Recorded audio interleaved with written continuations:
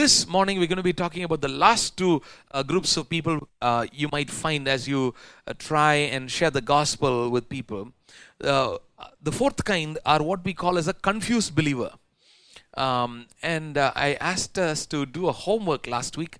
I don't know if any of you, John's Gospel chapter 9. Wow, nice. Praise the Lord. The women remember it.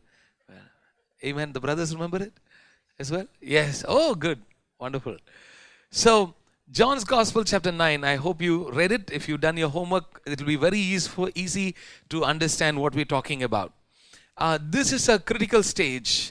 Now, you may not find the same kind of a person right now. You know, as you encounter somebody, you may not find the same kind who is blind, who is, of course, we're just using them as an example and trying to find a good example, okay? So this is a stage, this is quite a critical stage where they do believe in Jesus, so they've experienced a miracle from Jesus, and they also believe in something else, and they're going back and forth.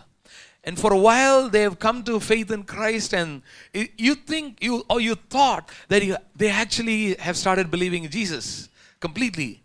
And then you realize that there's still some confusions, still some questions, still not so much clarity.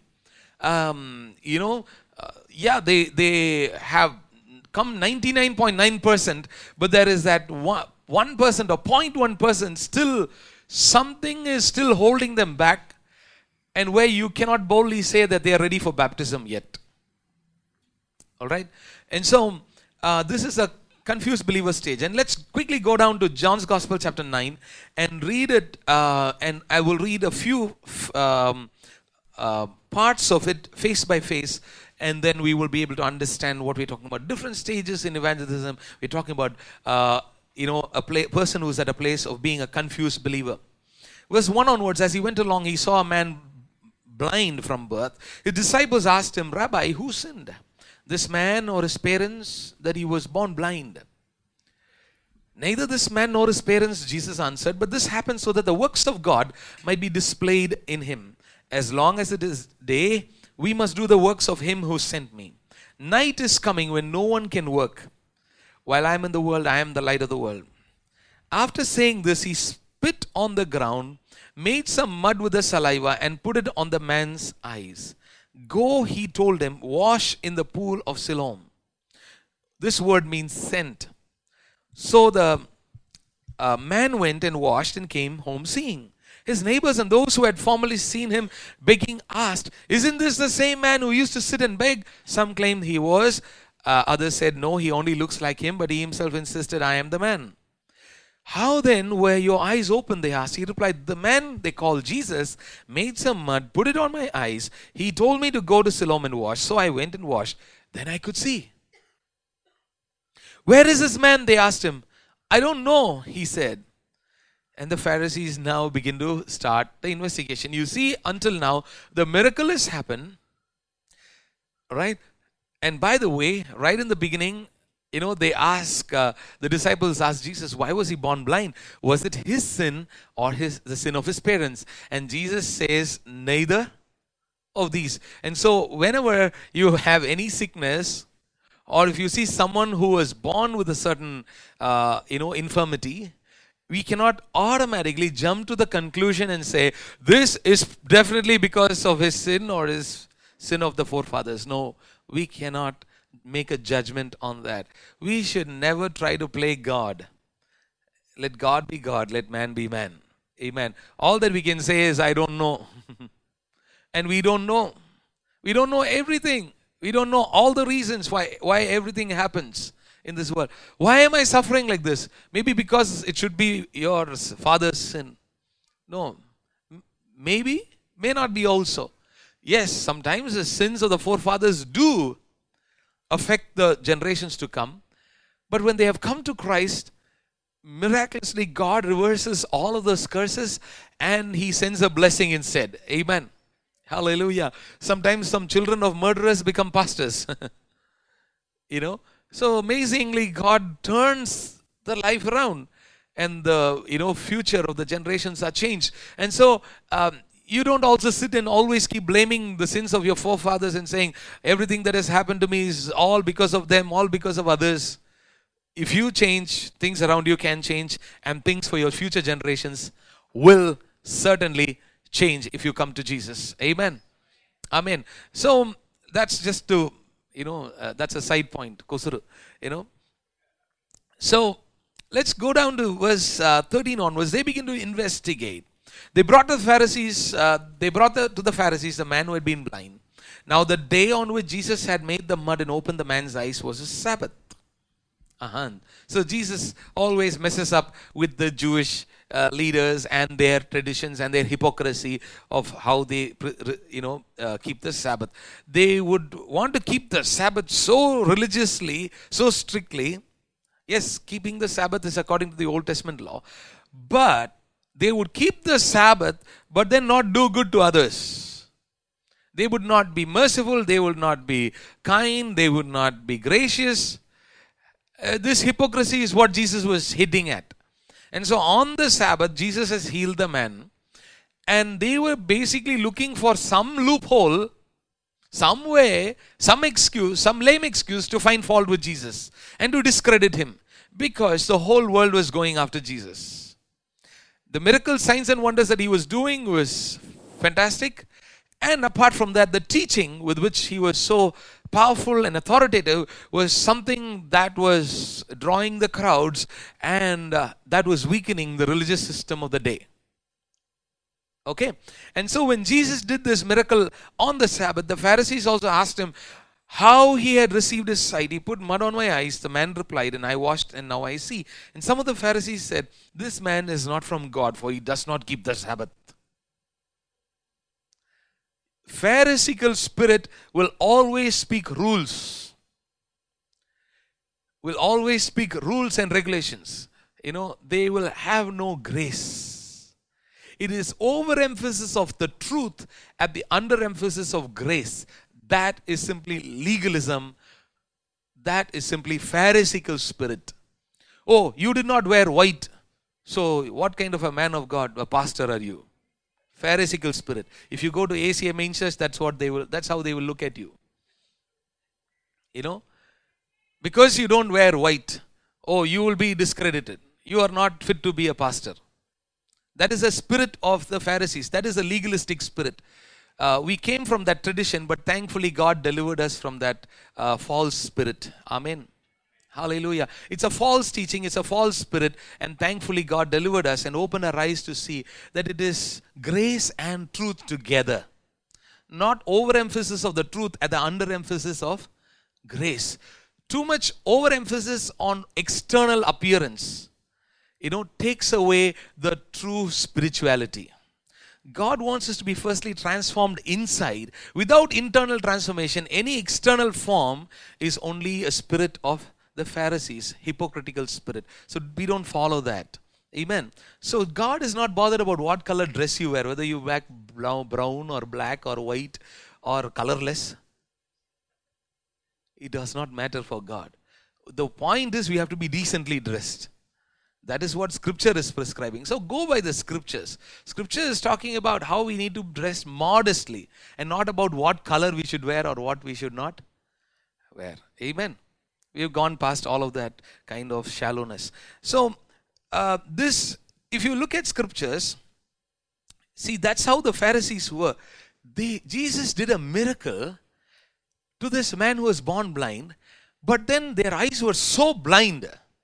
God opened the eyes of the blind sinner, but those who thought they were religious, their eyes are blind. They could not thank God for the miracle that Jesus did for this man. But instead they come and say, oh, that man is not from God because he did a miracle on the Sabbath. Is not the Sabbath the best day to actually do a miracle? The day of the Lord? To receive a miracle from the Lord? You see how they got it twisted. You get what I'm saying? Amen. And so we should never get twisted on rules and regulations. If we start majoring on them, we will lose true, genuine spirituality and a relationship with God. And so if you come down to verse 16, some of the Pharisees said, this man is not from God, for he does not keep the Sabbath. They are accusing Jesus. But others said, But how can a sinner perform such signs? What a simple, logical question. Okay, you are saying Jesus is not from God because he did a miracle on the Sabbath. He broke the Sabbath.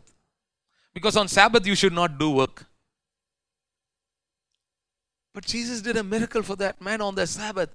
And so the counter question was, then if he was not from God, if he's a sinner, then how did that Jesus do a miracle?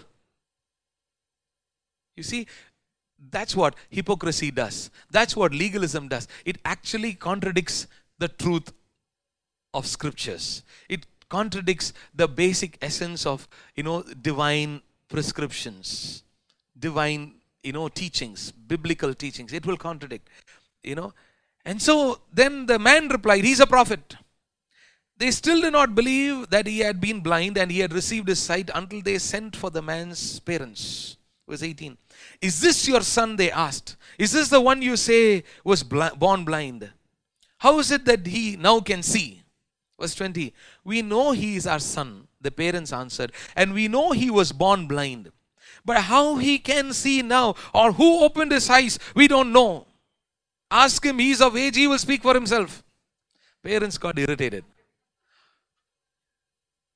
You can see his eyes are open. You already investigated and found who opened his eyes. Then why are you coming and asking again? Come on, tell us who opened his eyes. How did it happen? Was he actually blind? The parents said, he is of age, you ask him. You know what? It's interesting if you read there, verse 22. His parents said this because they were afraid of the Jewish leaders who already had decided that anyone who acknowledged that Jesus was the Messiah would be put out of the synagogue. So, the parents were also out. See, this is the tricks of the legalists. They would keep you in fear and in bondage to their own rules and regulations. Oh, if you acknowledge Jesus, we'll put you out of the synagogue. So parents were afraid. Just like today also, if you have to take baptism and you come from a family background that will not believe in baptism, people are afraid, isn't it? Oh, if I take baptism, if I go to this church, then nobody will come for my son's wedding. Biggest fear. So somehow keep nicely saying, no, somehow I'm just going there. Some stomachache was that I just went for prayer only. I'm not going fully and all. I'm just, please don't get angry with me. Because why? They will throw us out. Fear. Fear of man than fear of God. That is not the right spirit.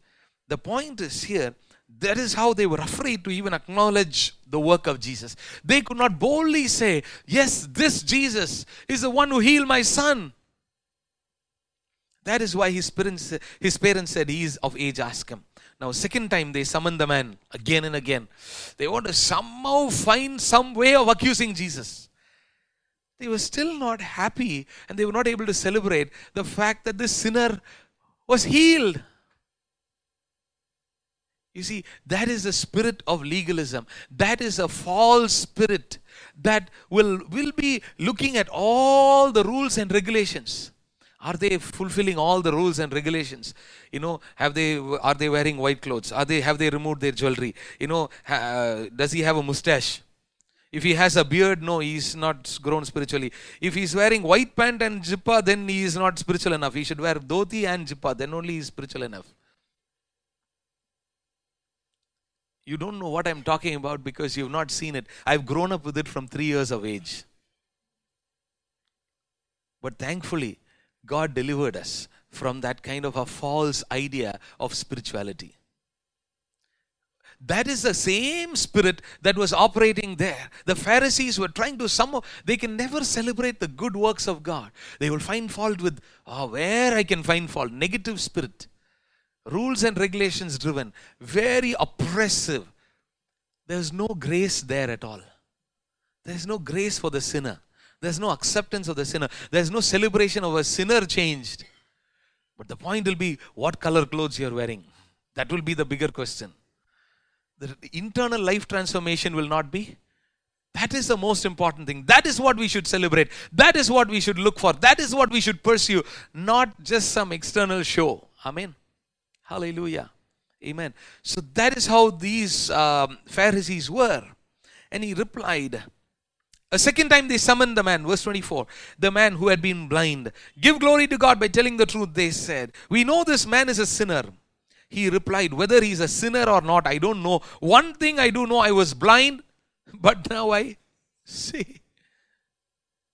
Basically, they were using this man's transformation, healing.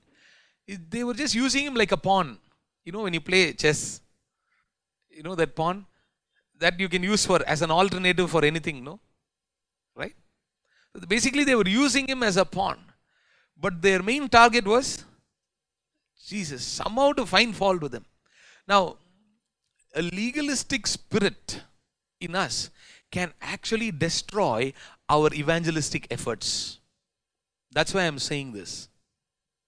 Our legalistic spirit can destroy our evangelistic efforts. Let me tell you for an example.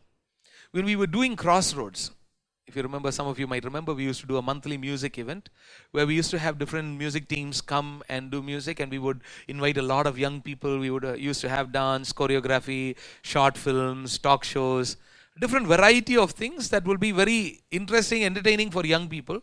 And through that, then we will preach the gospel. Finally, last 15 minutes, share the gospel, give altar call. So many people, by God's grace, got saved through those Crossroads programs. One of the pastor's sons, who leads a large church, asked me with his eyes like, sources. He said, are you doing Crossroads in your church?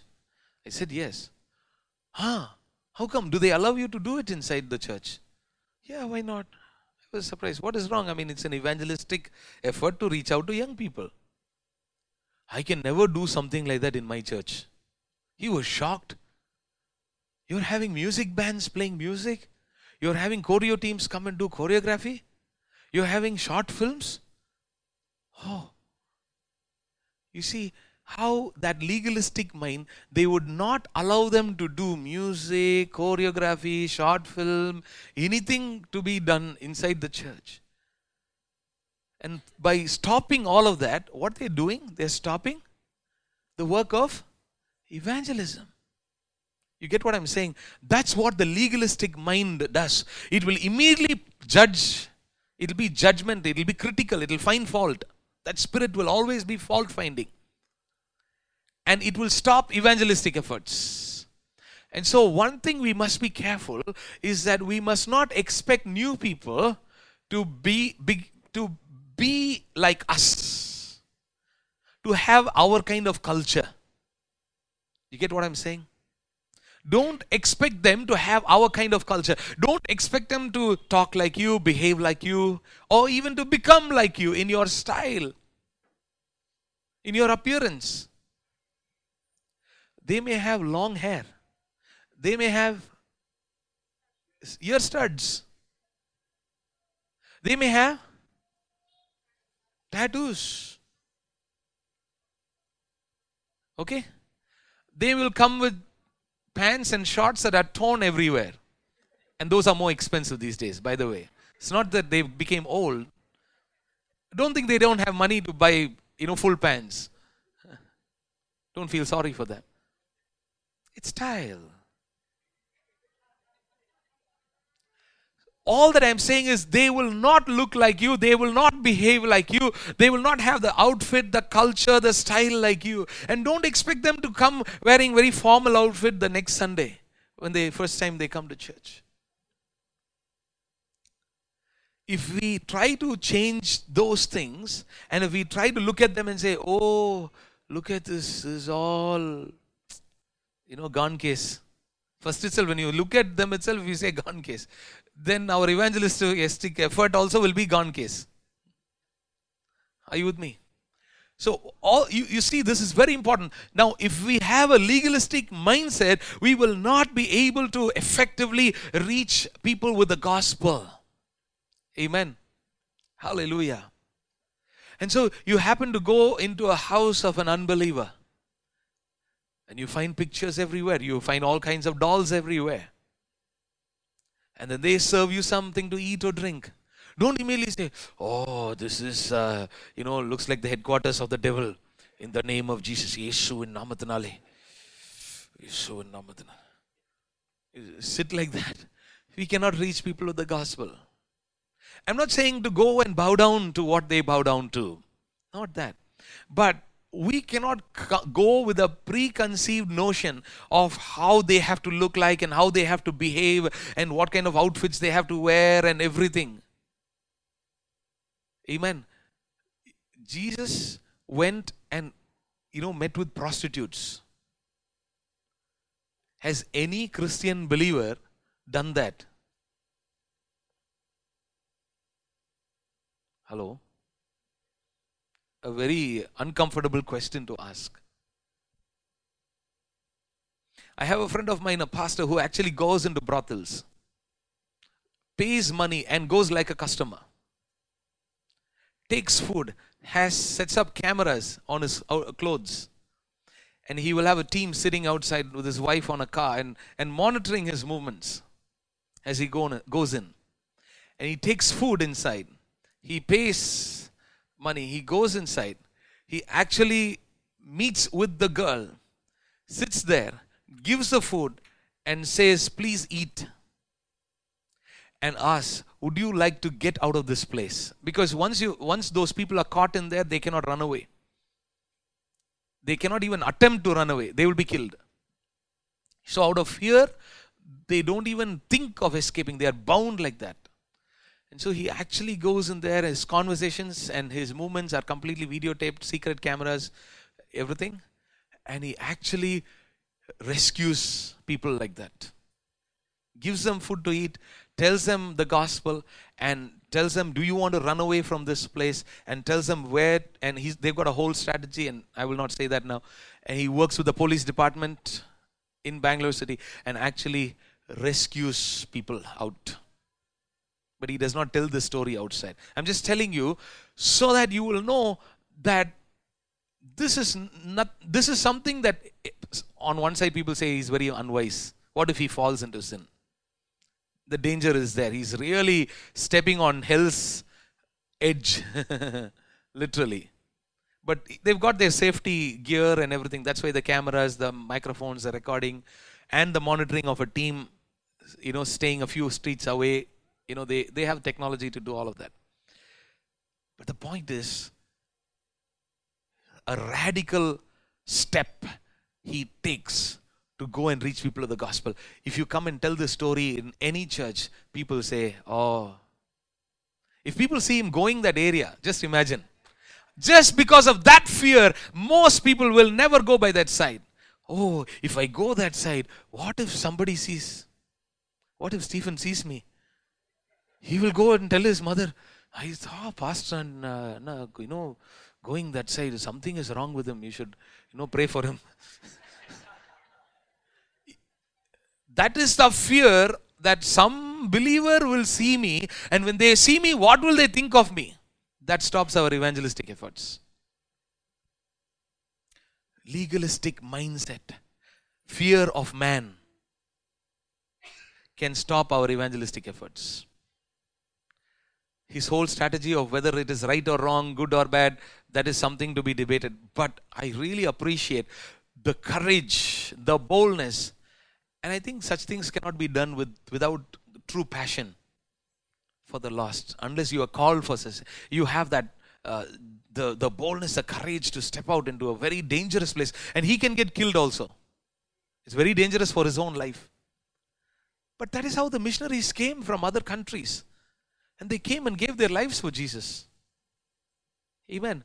The problem is today we have preached a gospel and presented a gospels which says, come to Jesus, he will wipe your tears. Come to Jesus, he will give you more money. Come to Jesus, he will solve your problems. Come to Jesus and you will have a bed of roses. You will just be on the heights, floating in the air. You will go to America, earn all the money in the world, and you will live long with good health and prosperity, and you will have such a blessed life. For 10 generations, they don't have to worry because of the way God will bless you. Just come to Jesus. A beautiful, nice message, sugar-coated message. But the scripture, actually, we will discuss about that in the next point, actually talks about being willing to die for Christ. Leaving everything and following Jesus. And because of that, we do not have the courage to go and risk our life to proclaim the gospel, because we've really not become a disciple of Jesus. We've just come to believe in Jesus for the good things He will give us. Do you get what I'm saying? Hallelujah. Following Jesus is more than believing in Him only for the good things. Following Jesus is also risking our life, is also incurring the wrath of religious people when you serve the Lord. Amen. Hallelujah. Jesus was accused that he was, what was he called? He was called a friend of, what is he? Friend of sinners. Even when he did this miracle, what are they saying? He must be a sinner. They're trying to find fault with him. So don't look for people's approval and appreciation all the time. Be willing to take a risk and reach out to somebody with the gospel, even if the religious people don't like what you say or what you do. Amen. But ultimately, we should be reaching people with the gospel, not doing something else. For doing something wrong, we can incur, the wrath of people and the criticism. That for wrongdoing, we deserve it. But for doing the right thing, Jesus was accused. So the point is, what I'm helping us to understand is that when you find people in this stage of, they are experiencing Jesus. This blind man was experiencing His love. The blind man was experiencing His power. The blind man was experiencing a deliverance. The blind man was having an encounter with the Lord Jesus. But the point is, he was brought to be questioned and he was in a confused state. He was fully not yet come to become a disciple of Christ. And the legalistic spirit of these Pharisees would prevent him from actually believing in the Lord Jesus Christ completely. You see, they were also coming and questioning him repeatedly and confusing him. What is this? Why did it happen? Who did it? How did it happen? Something must be wrong with the one who did it. Basically stopping him from believing in Jesus. Are you able to see that? Legalistic spirit can prevent people from fully becoming a disciple of Jesus. And so I want us to be free from the fear of man when you do evangelistic effort. Please listen to me. This is very, very important. Be free from the fear of man when you do evangelistic efforts. Be free from the criticism of men. Do not pay attention to it when you do evangelistic effort, because legalistic spirits will come and hinder it. That's not of the Spirit of God. That's a false spirit that will come to hinder. It's a false spirit because it is not from the Spirit of God. Because Jesus is not succumbing to that spirit. I hope you're understanding what I'm saying. Jesus didn't say, sorry, I did it on Sabbath day. Okay, from next time onwards, I will not do it. No, Jesus did not bow down to the legalistic spirit. Don't be apologetic. Don't be apologizing for your evangelistic efforts. And when legalistic spirits come and attack you, don't go apologize to them. And for you yourself, don't fear man when you do evangelistic effort. Amen. In what method, in what format the Spirit leads you to do, and what you think by the God-given wisdom is the right thing to do at the right time, do it by all means. Hallelujah. Amen. We should only fear doing sin and wrong. We should not fear when we do what is right. Be fearless when you do what is right. even if it incurs criticism and opposition. So I thought somebody should shout a loud hallelujah. Hallelujah. Amen. Amen. Hallelujah. Praise the Lord. Methods, strategies, forms, formats will be different to different people. Okay? When you approach different people, when different kinds of people, it will be different. And so don't get afraid because somebody is very different. Their style is different. Their outfit is different. Their appearance is different. Don't be afraid. Go ahead. Look at their heart. Your heart should be sincere to reach them with the gospel. And look at their heart. See the small changes that God is bringing about in their lives. Look for the small changes God is bringing about in their lives. Amen. And God will bring those changes when you sincerely pursue them. Amen. Praise the Lord. And that's what is happening with this guy. He knows, I don't know who this man was. Once I was blind, but now I can see.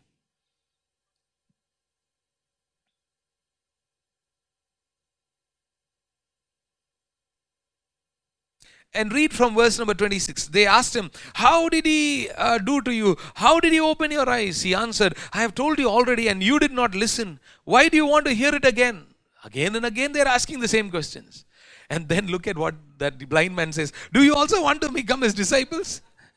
You want to hear again and again? You also want to become his disciples? Oh, very sarcastic. Now he got the boldness.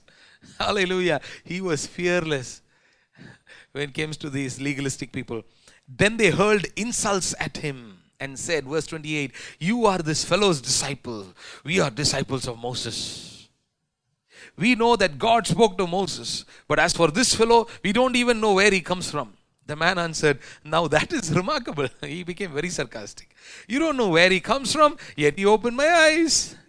We know that God does not listen to sinners. He listens to the godly person who does his will. Nobody has ever heard of opening the eyes of a man born blind. If this man were not from God, he could do nothing. To this they replied, you were steeped in sin at birth. How dare you lecture us? And they threw him out. You get the whole story? Now, this is the most important thing. You see, Jesus is persisting with this man. Now, this man went through a whole cycle of confusion. This man born blind who was healed. Jesus encounters him, heals him. But you see, people come and confuse him. And he went through a whole cycle of confusion repeatedly. All kinds of things they are trying to say and somehow stop this man from believing in Jesus. Okay, this is what the devil will do. Okay, so you must expect it. The devil will come and try to confuse people. But we don't give up. Verse 35. Jesus heard that they had thrown him out, and when he found him, he said, do you believe in the Son of Man? Where is he, sir? The man asked. Tell me so that I may believe in him. Jesus said, you have now seen him. In fact, he's the one speaking with you.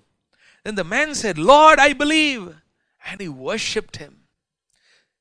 Jesus said, for judgment I have come into this world, so that the blind will see, and those who see will become blind. The religious leaders thought that their spiritual eyes were open, but actually their spiritual eyes were blind.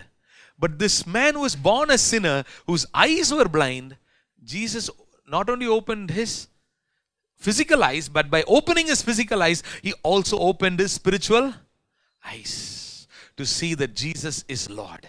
Jesus is the Messiah. That by only believing in him, there's forgiveness of sins and eternal life. Hallelujah. And very often, these miracles will be wrapped around a teaching. Or a teaching will be wrapped around the miracles. So when you read a story of a miracle, you don't read a miracle for only the miracle's sake. Praise God for that miracle. But very often there will be a solid teaching that will be wrapping around that miracle. And so when you read and understand scriptures, you should never miss the teaching that actually, and very often Jesus would do that miracle for the sake of bringing that teaching. He's actually giving them an experiential learning experience. Okay, he's not just lecturing, he's actually giving them an experiential learning. Okay, a lot of things we're getting out of this. Good, let's go. You see, Some Pharisees who were with him heard him say this and asked, "What? Are you blind too?" Jesus said, "If you were blind, you would not be guilty of sin. But now that you claim you can see, your guilt remains." You see, these people, their eyes were open. They know the scriptures. But because they claim to see, because they claim to say that we know everything, and so they could not be taught. And so because of that, their guilt remains. But this man born blind, he has been saved. The point is, here, this man went through a whole cycle of confusion, but Jesus sustains his relationship with him. So the key for us is to sustain our relationship with those who are going through that place where you've shared the gospel, but they're still confused. They've still not come to full faith. There was a Catholic lady who used to come earlier. We used to share the gospel with her, and she would come to these Magdalene's meet and listen to the gospel, and then go to the Catholic priest on Sunday and ask him the same questions. Here, come and ask questions about the gospel. Go to the Catholic priest on Sunday and ask the... So what do you think will result? Confusion. So we can't get upset and say, "Oh, what is this?" But that's the time we have to keep the relationship going. Keep the friendship going. Keep answering the questions. Keep helping them to understand. Keep sharing the gospel. Sometimes we may not be able to do much, but keep going with the journey. Don't give up. Don't walk away. Don't stop communicating. Don't stop calling. Don't stop visiting. Amen. When you take people through that confusion and walk them through the journey, at some point you will be able to clear those questions, those confusions, and the Spirit of God will give you that grace to do that. Are we good? Amen. Fifth stage, or this one stage will be there for everybody. Okay, whether a person started off as a sympathizer, or you met as the person who is a seeker, or whether you met a person who believes in Jesus also, or whether you meet a person or you're journeying with somebody who is in a confused stage and continuing to share the gospel and walk them through that journey. This is the final stage where you will have to bring everybody to, or everybody should come to that place, and that's when you can finish. This is the fifth one, which is called as a disciple. A disciple. Come to a place where they become a disciple of Jesus. When Jesus called the disciples, when he met Peter and James and John, when they were fishing, what did Jesus say? "Come follow me, I will make you." What was the call? Not just to believe in Jesus. Come follow me, you don't have to work anymore, I will provide for you. No, that was not the call. Come follow me, I will make your family prosperous. No, come follow me, I will make you fishers of men. Come follow me, become my disciple, follow my teaching. And then, the reason why I'm calling you to follow me is to make you a disciple maker. I will make you fishers of men. Come follow me so that I will make you a disciple maker. So our ultimate objective in reaching people with the gospel is to make people a disciple maker. Amen.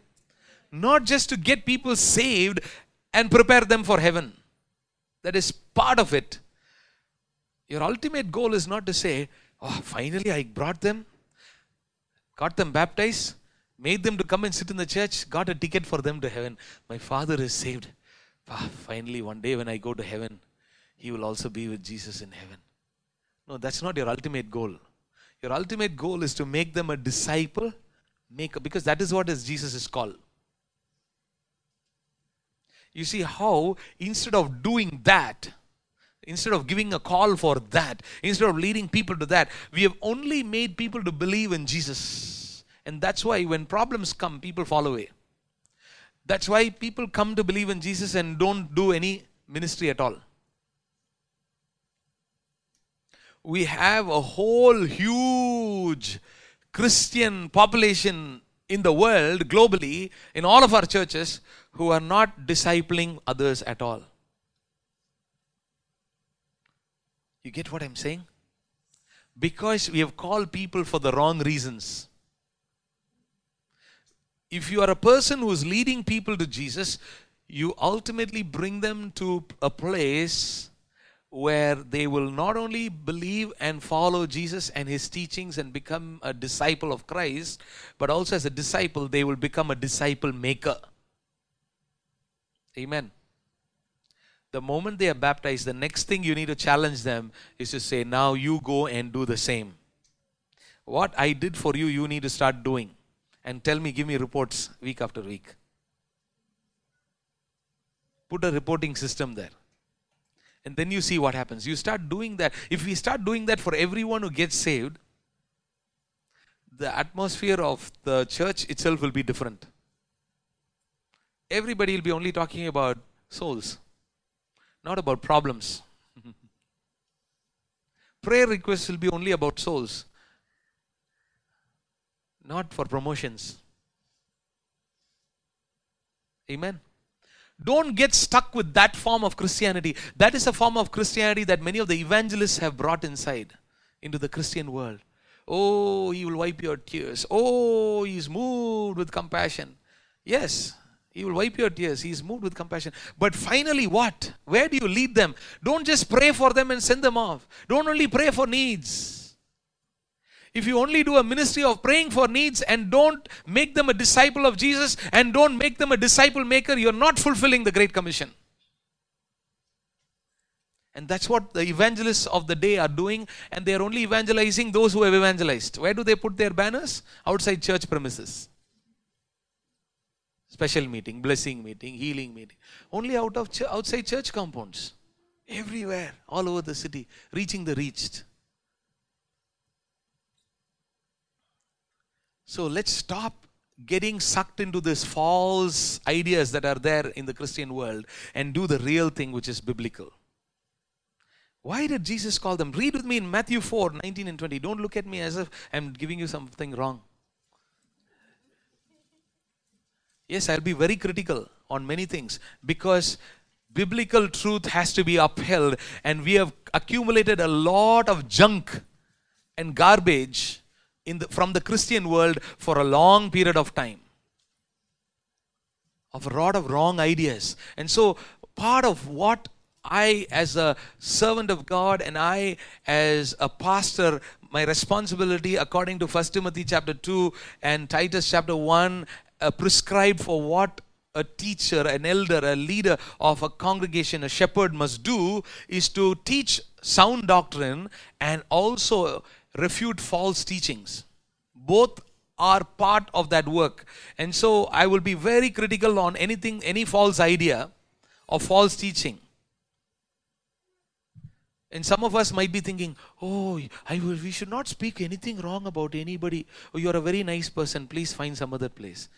Whatever is wrong, I will say it is wrong. Wrong ideas will be confronted in this place. Paul the Apostle very clearly named the false teachers who were part of the church.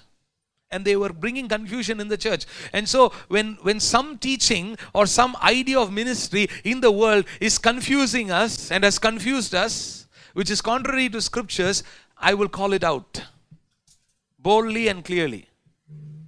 Because for us, scriptures is supreme above all. However famous a man of God may be, or his ideas, if it is flawed, it is flawed. Let's hold on to the true, pure idea of scriptures. So our life, our family, our work, our relationship with one another, our relationship with the world, the pagans outside, our relationship with authorities, and our philosophy of ministry, how we do ministry, or what is our ultimate goal, our focus, all have to be from scriptures and not imitating somebody else's ideas from outside.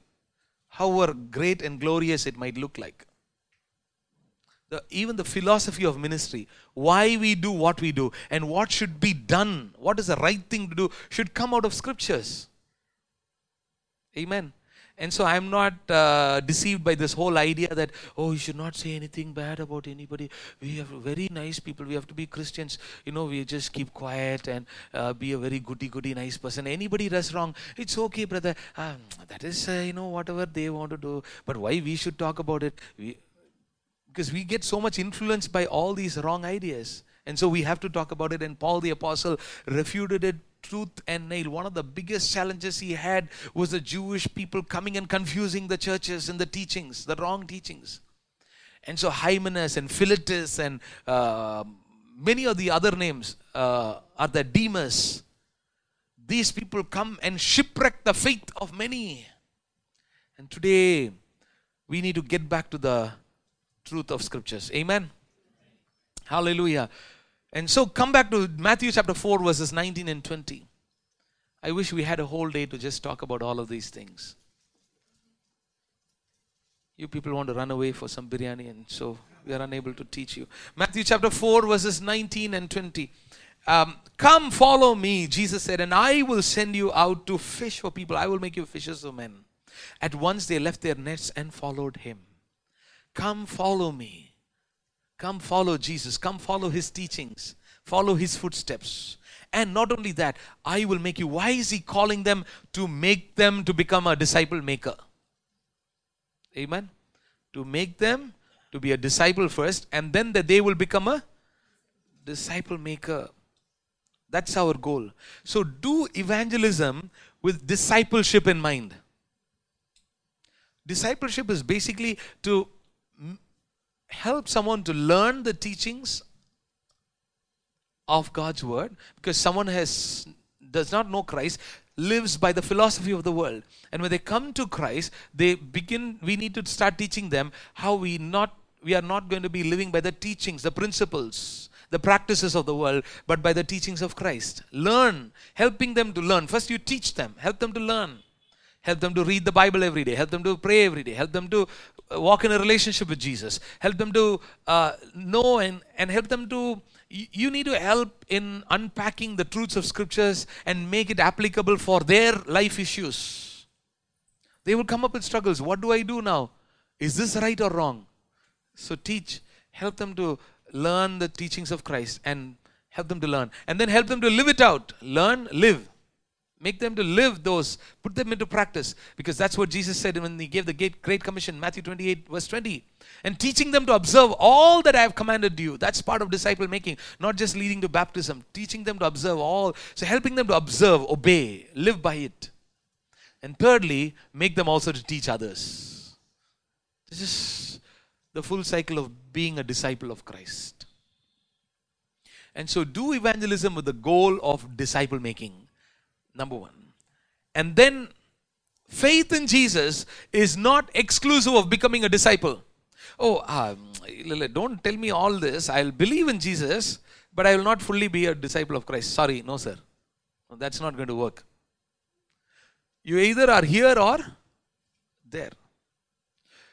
I will just believe in Jesus, but don't tell me to follow this teaching. Don't tell me to come to church. Don't tell me to read the Bible, pray. Don't tell me to witness to others about Jesus. I believe in Jesus. Don't worry. I know I'll go to heaven, but don't waste your time with such people.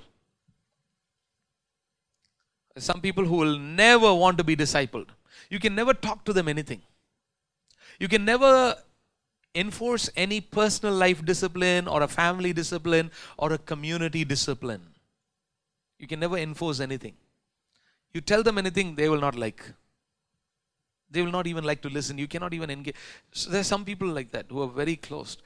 And they like to go to some churches who also offer that. Oh, you come to our church, we will not tell you anything, what to do, what you should not do. We will not even visit your house. You just come and go, no problem. There are churches who say like that. And such people will find such places. But we want to work with those people who say, come on, teach me. Help me to live according to scriptures. Help me to teach others.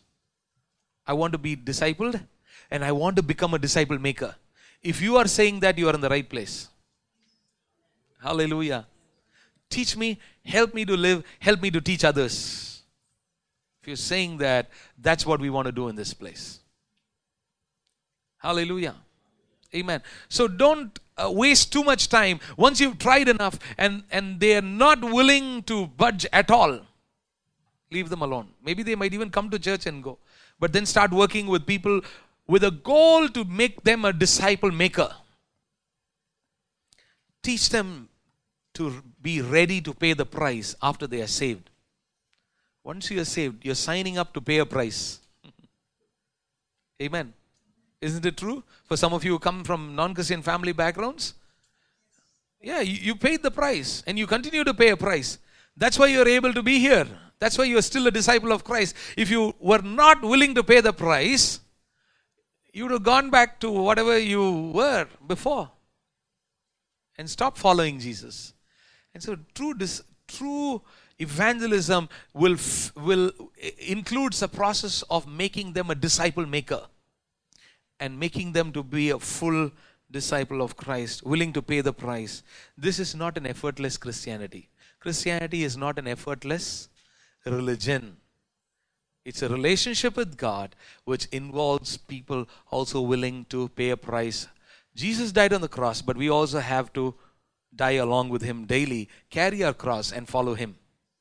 Amen. In this world we will have tribulation. We will have to be willing to pay that price, carry that cross, and we will have to be witnessing to others. And when you start witnessing to others, you will have to pay a price. People will hate you because you talk about Jesus to them. How many of your Catholic relatives don't like you because you talk about Jesus to them? Right? Yeah. So that's part of the call. Amen. So it's calling for some tough people. Amen. Hallelujah. Touch your neighbor and tell them it's a call for tough people. Not for weaklings. Not for weaklings. Tough people. Who will stand the ground. Who will endure the problems. Who will endure the troubles. Who will endure the challenges, the opposition. And do what is right. Amen. Hallelujah. Peter was crucified upside down. Amen. I think that's a good note to finish.